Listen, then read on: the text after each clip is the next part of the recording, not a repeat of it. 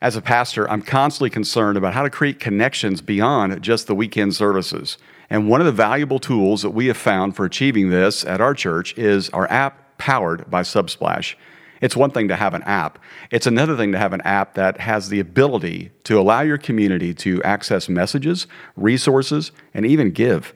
And Subsplash created that for us. It's become our go-to platform for connecting with our congregation in ways we never could have before. Subsplash is so much more than just a platform or even just an app. It brings people together, empowers giving, and transforms lives. If you're interested in learning more, I encourage you to visit their website at subsplash.com. That's subsplash.com. Subsplash.com.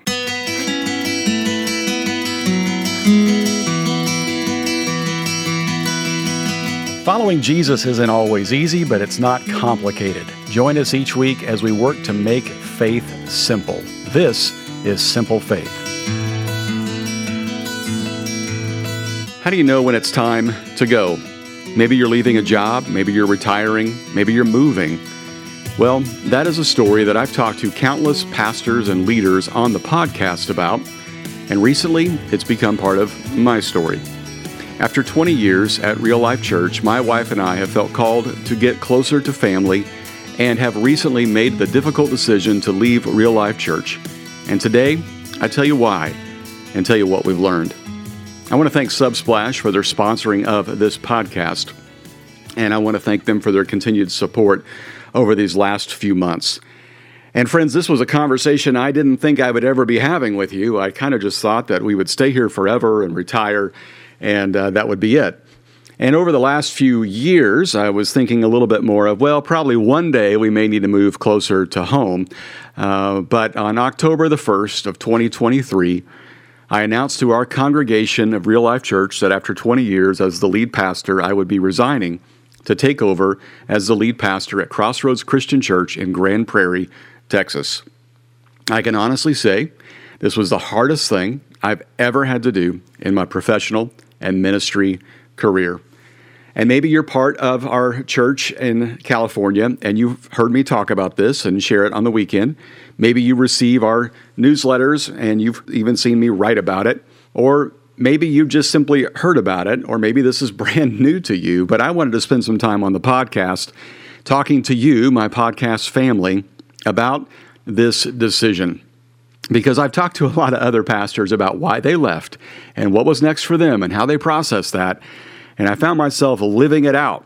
And I've learned so much from some of these different pastors that I was able to not only use that, but glean knowledge and wisdom from it as I began this process and transition here at Real Life. So let me just say something right out from the beginning.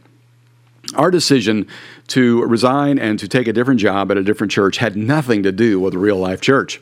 Real Life Church is strong. It is a great church. And I love the staff we get to work with, and I feel like we are healthier than ever. We're growing at a rapid rate. A few weekends ago, we baptized 185 people. We're on pace to baptize over 400 people this year. We're in the process of planting 30 churches in California. We're training up leaders. Everything is up and to the right and going great. I'm not running from anything. I love this place. I could die here. But God had other plans. And in our decision to make this choice to move, I came up with several lessons that I have learned along the way. Lesson number one, my family is my first ministry. As much as I love the thousands of people that I get to minister to and take care of and pastor and lead at Real Life, I recognize that the needs of my family do come first. I think in the early days of Real Life, I sacrificed my family for the sake of the church. I had some good practices that got me home early and in time for dinner, but mentally I was often gone. I was often on my phone or in a book, reading and writing, taking notes and prepping for a message or a leadership talk. And even when I wasn't doing that and we were just watching American Idol, I was zoned out thinking about ministry. And I think in the early days, my kids and my wife didn't always get the best of me. And over the last decade, I feel like I've been a little bit more focused and attentive and present. But over the last few months, especially, I've realized the need that the extended family needs as well. I was not there when my dad passed away 6 years ago. I was there a few days prior. I had a great conversation with him, but in the final days, I was not able to be there. As my mother ages, as my in-laws age, and as I think about my wife, I recognize her need to be there with her dad, especially at this time.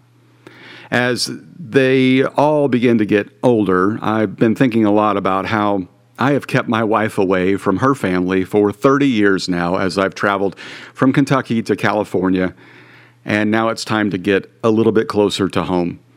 For the sake of us helping them through their aging process, but also being around for our kids as well, to be a little bit closer to where they are and might end up and whatever needs they might have, I just realized my family is really my first ministry. So the idea of getting a little closer to home, and though Texas isn't home, it's about a half day's drive, about 6 hours to get to all family members. I'm not in a position where I can just retire right now, so I need to work. And this church that reached out and called, it became very clear that this was the right fit and exactly where God wanted me to be. Hey, let me interrupt for just a second. If you're a church leader and your church does not have an app, or your app seems to be a little bit limited, check out Subsplash.com as a great resource to really give your app all the horsepower that it needs. You can connect people, you can help them get access to messages, and you can help them set up recurring giving, which is a game changer when it comes to resourcing your ministry. Subsplash.com. Okay, back to our episode. My family as my first ministry was my first lesson. The second lesson that I've learned through all this is pride and guilt are the wrong reasons to stay. You see, I'm a 6 on the Enneagram. I'm loyal to the core. And that's why I'm still a Kansas City Royals fan. And despite them losing over 100 games this season, I still kept track of the scores and watched a lot of those games. And there's part of me that when we launched our initiative called Real Hope, our church planning effort to plant 30 churches in California by the year 2030, I thought, well, I can't leave until that is done. We're only a few years into that. We've only planted 12 at this point. I can't stop. I can't go until that is finished. I began to think things like, the church is counting on me. We just celebrated 20 years. There are so many more plans and dreams and all good things, but all wrong reasons to stay. It was clear I was being called to care for my family and also to lead a church. About a year ago, I started helping out a church in the Midwest, a few hours from my family. Their pastor of 30 years had retired, and they needed a leader who could care for them, love them, cast vision for the future, and then hand it off in a decade or so. And they started asking me, and I kept saying no. But God said, you can't stay because of pride. First, that's sin, and second, I started this thing before you, and I'll keep it going after you. It's really not about you. And then I began to deal with this guilt of leaving people behind or having to say goodbye or haven't finished what I started. And much like our conversation a few weeks ago with Wade Joy, I began to think, boy, maybe this dream of finishing at Real Life, this dream of finishing 30 by 30 on my watch is not for me. I began thinking about my pride as well. You see, this church that I'm going to be going to is in Texas. I have made a lot of fun of people who have moved to Texas over the last 3 years. People that have left California for various states, Texas being one of them. I remember probably 30 years ago saying to God, God, I'll go anywhere you want, anywhere but California. And of course, I end up here. And over the last 3 years, I remember thinking anywhere but Idaho, Tennessee, or Texas. It's so cliche. And here we are, being led to Texas. Pride and guilt are the wrong reasons to avoid a calling. Much like Jonah, not going at this point in my life would be disobedient. So On October 15th, we announced to the congregation of Crossroads Christian Church in Grand Prairie, Texas, that we're coming. And my status is I'll remain on the teaching team at Real Life for the foreseeable future, teaching dates for the rest of the year, filling in when needed, but I'll take over the leadership and primary teaching responsibilities there in Grand Prairie, Texas. I'm going to help out Real Life as much as possible in helping them find their next lead pastor, and our friend Mike Bro will step in as the interim lead pastor, and we'll continue teaching through the story, just like we started a few weeks ago. But I began to really wrestle with the fact that pride and guilt are the wrong reasons to stay. Here's the third lesson I learned, and this is probably the biggest and most applicable for every one of us. My identity is not my assignment. You see, for many of us, we think that our identity is our assignment. In other words, I'm a parent, I'm a pastor, I'm a leader, I'm a teacher, I'm a plumber, I'm a technician. But those are assignments that change. Our identity is a child of God. Our mission is to love God and love people. And we can do that anywhere, even California, even Texas. And that's the biggest lesson. One day we'll all be gone, and all that will remain is a legacy of love that we've left and how we've helped people to come to discover that love of God. Recently, I sat with a friend of mine over a cup of coffee, telling him about our decision and what God was going to do and how he was leading us to a different place. And we both wept.